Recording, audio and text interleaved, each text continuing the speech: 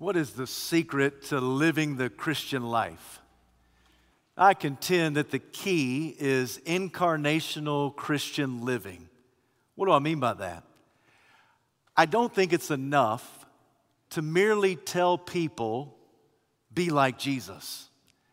Because for most of us, if we just try harder to be like Jesus, it will result in an exercise of futility and failure and frustration on our part. Do you recall what the Apostle Paul said? I am crucified with Christ, so I no longer live, but Christ lives in me. It's incarnational Christian living.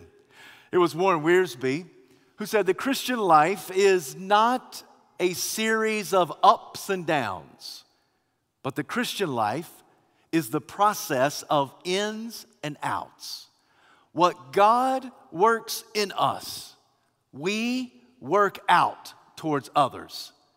If God works His love in us, then we work His love out of us toward others. If God works His kindness in us, then we work His kindness out of us towards others. If God works His forgiveness in us, then we work His forgiveness out of us toward others.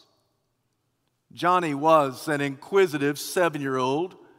He came up to his pastor with the question, how big was Jesus? It was a question that caught the pastor off guard, but he thought on his feet quickly and said, well, I suppose Jesus was a good-sized man for his day.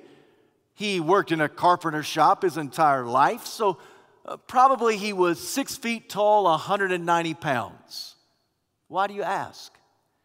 And little Johnny said, well, Pastor, you're always talking about asking Jesus into our heart. And if He's so big, and if I'm so small, and if I ask Him into my heart, won't He stick out?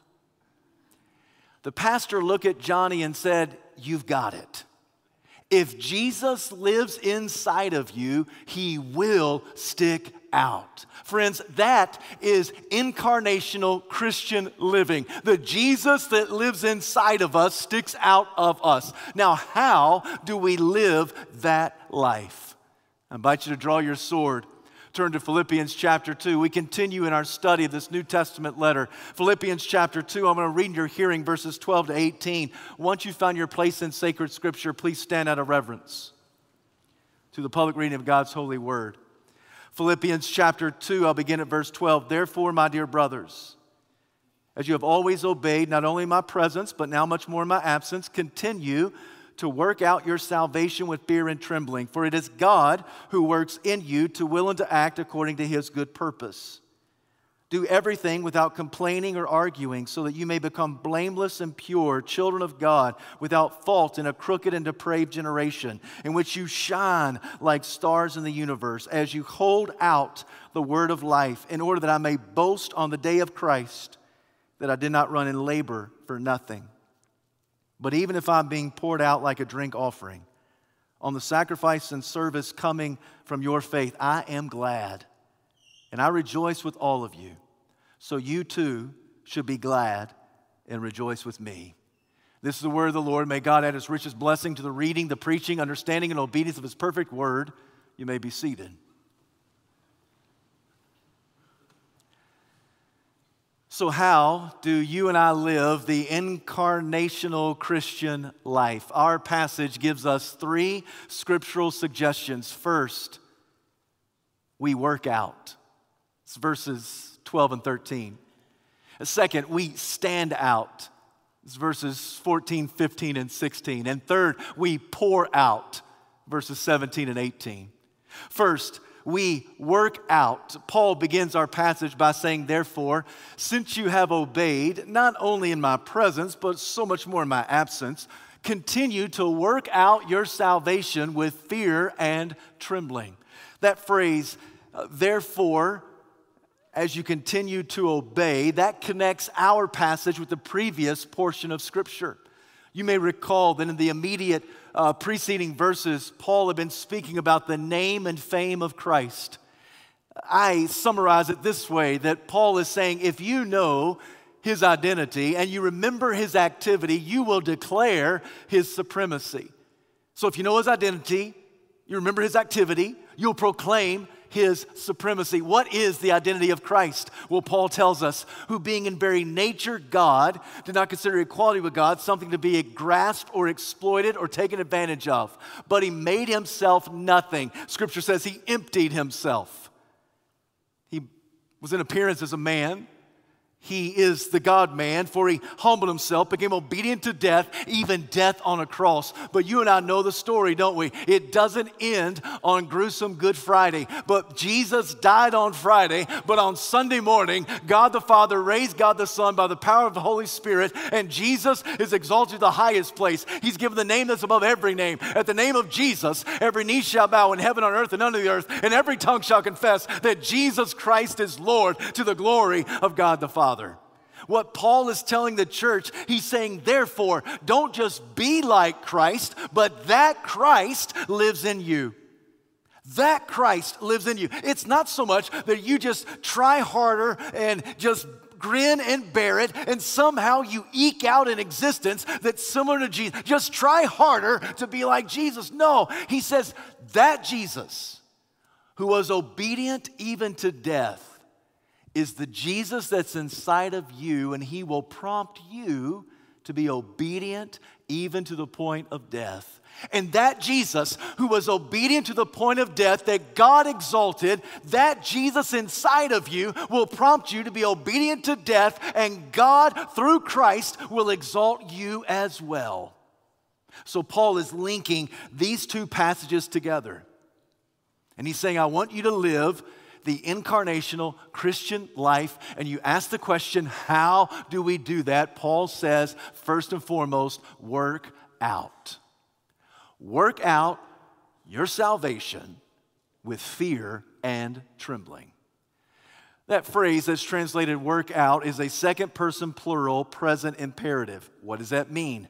Second person plural, it's not just you, it's y'all. So that your sanctification does not happen in isolation. Your sanctification takes place as we collectively work out our salvation. So together, we are working out our salvation. We work out this salvation in a community, and we call that community church. So we need the church. We need the church not just so we can get stuff from the church. We need the church because with like-minded brothers and sisters, we are together working out our salvation with fear and trembling. That's why the author of the Hebrew letter will say, do not forsake meeting together as some are in the habit of doing, but do so all the more as you see the day of Christ approaching. That as we see that we're on a crash collision course with the return of Christ, we need to be in church now more now than ever before. So together in singing and serving, together in praying and praising, together in ministry and mission. What are we doing? We are working out our salvation with fear and trembling. It's second person plural. It is present, which means it's a continuous action. You don't just work out once. You continue to work out. It's a repeated action on a continual basis. It's present tense. It's imperative, which means it's a command. This is not a suggestion. This is a command that we must work out our salvation with fear and trembling. Now, the actual word work out, it means to work to the point of completion. It's the imagery of someone working to the point that the field is harvested. Working to the point that the gems are mined from the cave. So you get everything out of it that's valuable. You work to the point of completion. It's second person plural, present imperative. It's the idea that we work together to the point of completion. Work out your salvation. I want you to notice quickly and clearly that he does not say work for your salvation. He says work out your salvation. I know it's one word difference, but that one word makes all the difference. We do not work for our salvation. Salvation is a gift from God Almighty. You can't work hard enough. You can't work long enough. You can't work strong enough to merit or earn your salvation. But we do work out our salvation. And Paul says that we work out this salvation with fear and trembling. The word fear and trembling, they're synonyms. They mean that we do it in such a way that we have holy reverence and respect for God Almighty.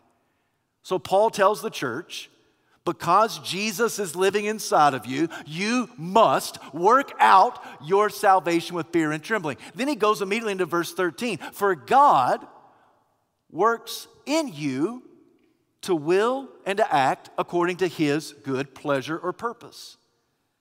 Do you feel the tension of verses 12 and 13? In verse 12, Paul clearly says, you've got to work out your salvation. In verse 13, he clearly says, God works in your salvation. Do you feel the friction? Do you feel the tension and the struggle? When it comes to your salvation, who's it up to? Is it up to God or is it up to you? And the answer is not an either or, it's a both and. And I hope that you feel that biblical tension and you don't need to resolve that biblical tension, because when it comes to your salvation, certainly it's initiated by God Almighty. God accomplishes your salvation. He is the one who sustains your salvation. But what he works in you, you are called to work out toward others. So salvation, yes, it's something that we receive and it's something that we do. There is an ethical component to the gospel. How we live our lives, what we do for the sake of the gospel, it really does make a difference. What God works in us, we work out toward others. Now, don't ever get that backwards. Don't get it out of whack. Don't get it out of course. Don't get it out of perspective. We don't do something in order to receive something. Oh no. We receive something which enables us to do something. We receive salvation from God, which enables us to work out that salvation before a watching world. Don't ever get that backwards. We don't do something in hopes of receiving salvation. No, we've received salvation, and that tells us what we ought to do. This is consistent with what Paul writes in Ephesians. It is by grace that you've been saved through faith. It's a gift from God. It's not of yourselves, lest anyone should boast. Then he quickly adds, for we are God's workmanship, created in Christ Jesus to do good works, which he prepared in advance for us to do. So Paul is telling us that this salvation that Christ gives us, for Christ is in us and he will lead us unto obedience, we've got to work out that salvation with fear and trembling. There is that friction in salvation when it comes to God's sovereignty and human responsibility. One day, C.H. Spurgeon was asked the question, how do you resolve God's sovereignty and human free will? And that great prince of preachers thought for a moment, and then he quickly responded. He said, I've never found the need to reconcile friends. God's sovereignty, human responsibility are not at odds with one another. They're not enemies that need to be reconciled. They are not in conflict, but rather they're in cooperation, one with the other. So Paul says, what God has worked in you to will and to act, it means to have desire to do and actually do it, to will and to act according to his good pleasure. What God works in you, you, my friend, must work out with fear and trembling. So there's something that you have to do with the gospel, something you have to do with your faith. You got to work it out. Now, we know that in the physical realm, there is benefit to working out, right? Physically, we can look around, not just here in the church, but in our culture. We can look around and we see a lot of flabby people, don't we? Let's just be honest. We look around and we see flabby people. Sometimes, many times, people are flabby out of negligence. We just didn't exercise as much as we should. We did not work out as frequently in order to make us healthier and stronger. What's true in the physical realm also has some merit in the spiritual realm. This morning I want to ask the question, how flabby is your faith? Do you work out your faith with fear and trembling? Because the more you work out physically, it makes you stronger, it makes you healthier. The more you work out spiritually, it makes your faith stronger and healthier. So my question once again to you is, how flabby is your faith? And oftentimes, people are flabby because of negligence, and people have flabby faith also because of negligence. We just don't work it out in our deeds. We don't just think about how we ought to act. We don't just think about how we ought to respond. But God is telling us in Philippians chapter 2, what I have worked in you, you must work out towards others. But God, I don't want to work out towards others. And God says, I didn't ask you if you wanted to or not. I'm just telling you the salvation that I have worked in you in Christ must be worked out of you toward others. So what deeds have you done this past week to give evidence that Christ is living in you? What actions have you done this last week intentionally? What effort have you put forward to give evidence that Christ is sticking out of you? Paul says the way you live this incarnational Christian life is first and foremost, you've got to work out what God has worked in you. Secondly, not only do you work out, but he says, I want you to stand out. In verses 14, 15, and 16, he says, I want you to stand out and shine like the stars in the universe. You ever gone outside on the cover of night, but it's a pretty clear night, and you look up to the sky and you see all the stars? And the stars are bright and brilliant because they're against the landscape of the darkness of the universe. And Paul says, in a similar way, I want you to stand out and shine like stars in a very dark universe that you and I call our culture, our world, our generation. You ask the apostle, how do I stand out?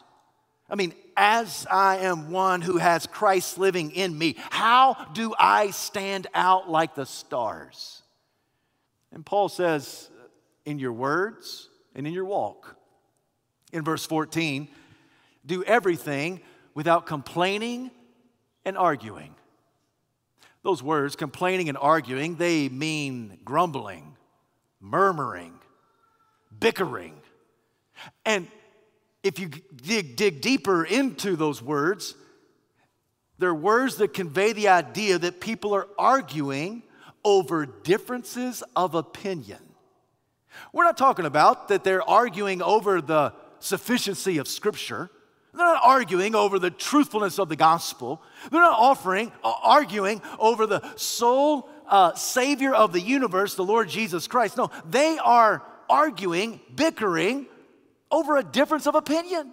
It's trivial matter, stuff that just doesn't make sense. Check this out. Why would the Apostle Paul have to tell this lovely church at Philippi, I don't want you to argue and I don't want you to complain. Do everything without arguing and complaining. The only reason he has to write it is because those saints were arguing and complaining over trivial matters.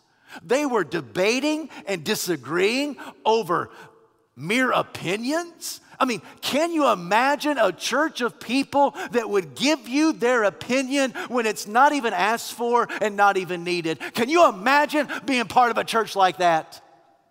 Can you imagine being in a church where people just give you their opinion and you didn't even ask for it? 2,000 years have passed. Not a whole lot has changed, right?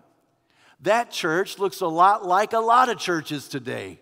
And Paul says, if you're going to stand out different than the culture, if you're going to stand out like shining stars in the universe, remember what you say. Not only the words you say, but how you say what you say. It was the author of the book of Proverbs who said, blessed is the man who guards his lips, for he guards his life. Jesus said, out of the overflow of your heart, the person speaks. Has your mouth ever gotten you in trouble? I got to be honest with you. I get in more trouble with my mouth than with my actions. I mean, I pretty much know right from wrong. I know what I ought to do. I know what I should not do. But it's my mouth that gets me in trouble. I say things that maybe I shouldn't have said. I give my opinion when my opinion is not even needed or warranted. And there are times that the 2-ounce slab of membrane called my tongue gets me in trouble. Because it starts flapping, it starts moving, and I start saying something, and after I get done saying it, I think to myself, where did that come from, and why did I say it? Paul is reminding all of us that if we're going to stand out like shining stars, we've got to watch our words. He also encourages the church to watch how you walk. How you walk is how you live. So he describes them as blameless and pure children of God. The word blameless, innocent of any wrongdoing. The word pure, it means not mixed with any other substance. In his context, the purity is moral purity. That we ought not be contaminated by the things of this world. We ought to be blameless and pure children of God as we stand against a crooked, depraved generation. The word crooked, it means bent or twisted. The word depraved, it means warped, means perverted. We said a few moments ago when we laughed a little bit how 2,000 years have passed, but not a whole lot's changed. That's also true with the culture and the generation. What Paul is saying in the first century, he's saying to the church, you've got to stand opposite a crooked, depraved generation.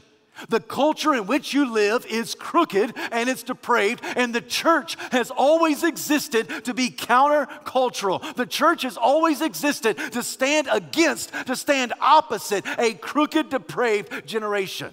2,000 years have passed and nothing has changed. We are called as God's people, as God's church. We stand in opposition to the crooked, depraved, bent, and warped culture in which we live. Now, here's an honest question. How do you know what is pure versus what is crooked? How do you know what is right versus what is wrong? How do you know what is good versus what is evil? How do you know that? What is the measuring tool that you have at your disposal that measures everything in attitude and action, in practice, in even your responses? What do you have that measures something as good or bad? And the answer is given us by the Apostle Paul. The word of life that you hold on to. He says, you hold out, it can be translated, hold on to the word of life.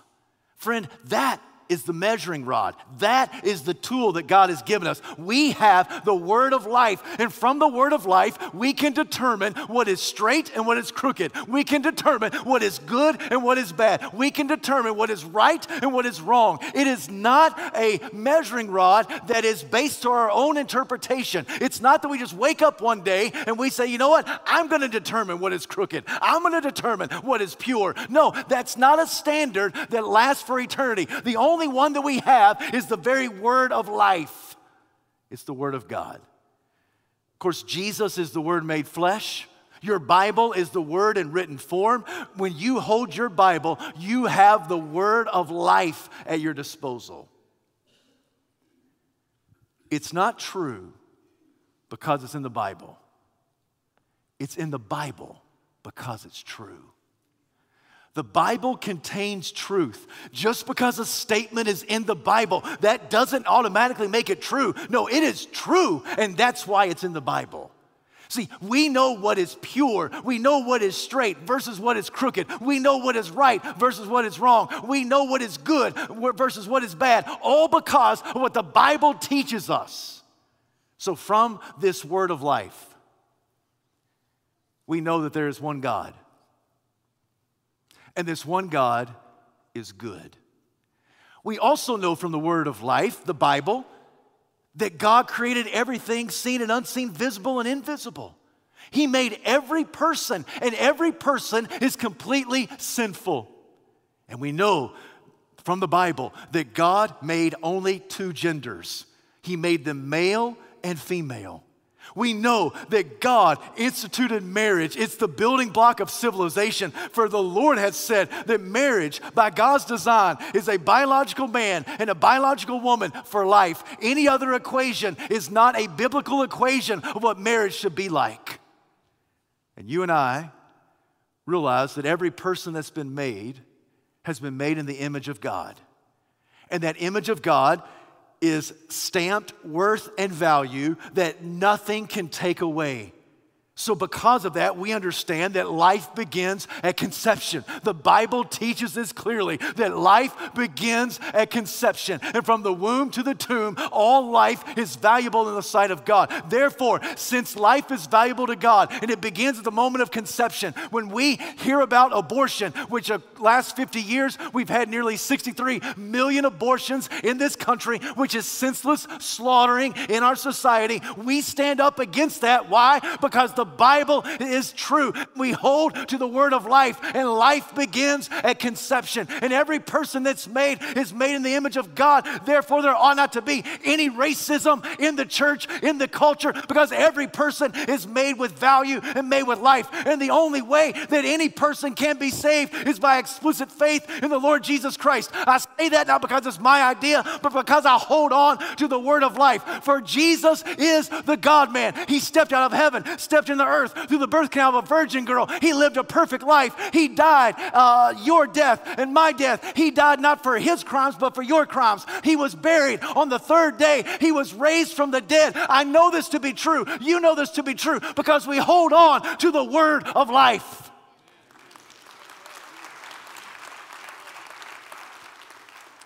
And the Bible, which does not shift and change like shadows, tells us there's coming a day when Jesus will return, and he will split the eastern sky, and he will come as the righteous judge. And when Jesus returns in a very righteous way, in a perfect way, he will separate his people from not his people. He'll separate the sheep from the goats, the wheat from the weeds, children of light from the children of darkness. And those of us who are in Christ will go with Christ to an eternal state that we call heaven. And those individuals who have denied Christ, who do not have a relationship with the Lord Jesus Christ, they will go to an eternal place. Damnation. And that place is a very real place called hell. For heaven and hell are real. We know this because we hold on to the word of life. Paul says to the church, the way you stand out in your words and your walk, the way you appear pure and blameless, the way you shine against a crooked, depraved generation is you hold on to the word of life. Here's my question this morning, beloved. How often do you hold on to the word of life? I know we're Southern Baptists. We're supposed to be people of the book, but are we? I know that on Sunday we stand on the authority of this book. I know that we preach from this book. I know that we applaud and we say amen from the truth of this book. But after this service is over and you go about your regular work week, do you do what the Lord said to Ezekiel when he said to that prophet, eat this scroll, devour his word, digest it, live your life based upon it? I wonder today how many of us hold on to the word of life that holds on to us. Here in our passage, Jesus tells us to stand out, and the only way we stand out is under the authority and the truthfulness and the sufficiency of God's holy word. So we're to shine like the stars in the universe. I find that interesting because the only analogy that Jesus uses of himself and us is the imagery that I am the light. I am the light, Jesus says in John's gospel. And then in the Sermon on the Mount in Matthew, he says, you are the light of the world. That's the only analogy that Jesus shares with us as his followers. He says we are to shine like he did. If he's inside of us, he will nudge us and prompt us to shine like the stars of the universe. So we have to work out. We have to stand out. And third and finally, we have to pour out. Paul says in verses 17 and 18, if I am being poured out like a drink offering because of your sacrifice and service, then I rejoice. And what's true for me ought to be true for you. We both ought to rejoice. The imagery that Paul uses of being poured out like a sacrifice, poured out like a drink offering, was a common image in Old Testament sacrifices. A person would take an offering, they would take a drink, and they would pour it out completely on the altar. It was completely empty. That sounds familiar, doesn't it? In the preceding verses, Paul said that Jesus emptied himself. If Jesus emptied himself, and if this Jesus lives inside of you, guess what he's going to prompt you to do? Empty yourself. To pour out your life for him. It's never a question of will you pour out your life. The question is, to whom or to what will you pour out your life? Everybody's going to pour out their life. People pour out their lives to themselves and their own desires and their own selfish deeds. People pour out themselves to their family, to their children, to their grandchildren. People pour out their lives on the altar of success and career and power and prestige. We pour out our lives on something. We pour out our lives on someone. And Paul just says to the church, if Jesus lives inside of you, then you pour out your life like a drink offering unto him. 4 years later, Paul will write his last epistle, 2 Timothy. He'll speak to his son of the ministry, and he will say, I have already been poured out like a drink offering. The time for my departure has come. The word departure means death. For Paul knows, look, if I stand against this crooked, depraved generation long enough, eventually it will carry great earthly consequences. But that's okay, because I'm not here just for what's happening in this world. I'm here to give my life to the one who gave his life for me. And so I will pour out my life for him. I'm already being poured out, Paul says. For I know that my departure, my death is upon me. Remember, we are to be faithful even to the point of death. We are to be obedient even to the point of death. Now, on the backside of this sacrifice and suffering of pouring out your life, you might expect Paul to be sorrowful. Because after all, who in here likes to suffer? Just raise your hand. I didn't think so. I mean, there's not a person. Guess what? In the other service, nobody raised their hand either. We don't like to suffer. But Paul says, if Christ is inside of us, he'll nudge us to pour out our life unto his service. So we will always be countercultural. We'll stand against this wicked, depraved, warped generation, and it will come with some consequences, and we will suffer. But on the backside of that suffering is not sorrow. On the backside of the suffering is joy. We have joy because we know that what we've labored for Christ is not a labor in vain. Do you remember that silly little sacred song that we sang as children? The song that had these lyrics, I've got the joy, joy, joy, joy down in my heart. I've got the joy, joy, joy, joy down in my heart to stay. And if the devil doesn't like it, he can sit on attack. Ouch, sit on attack. If the devil doesn't like it, he can sit on attack. Sit on attack and stay. I mean, it's a silly song, but it's great theology. I've got the joy, joy, joy, joy down in my heart. Where? Down in my heart. Where? Down in my heart. And if it's in my heart, it will stick out. If Jesus is inside of me, He will stick out. What is the secret of living the Christian life? It is incarnational Christian living. What Jesus has done inside of you must stick out. So this morning, let me wrap it with these questions. Is Jesus living inside of you? Is Jesus living inside of you? If He's not, today can be the day of your salvation. Admit to God that you're a sinner. Believe that Jesus is God's Son. Commit your life to Him. And what God works in you, He'll enable you to work out with joy. Does Jesus live inside of you? If the answer is no, today can be the day of your salvation. If the answer is yes, that Jesus does live inside of you, then let Him stick out. Johnny was right, wasn't he? If Jesus is so big and I'm so small and I ask Jesus to live in my heart, won't He stick out?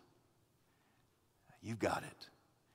If Jesus lives inside of you, He will stick out. So work out your faith with fear and trembling. Stand out like shining stars against the universe and pour out your life in sacrifice to Christ. Heavenly Father, we bow before You. We give You this invitation. Lord, we thank You for this day. We thank You for Your word. And we pray that if there's one here who does not have Jesus living inside of them, that today will be the day of salvation. For those of us who do have Christ inside of us, Lord, help us to live in such a way that Jesus sticks out. For some, we need to come and pray. The altar's open.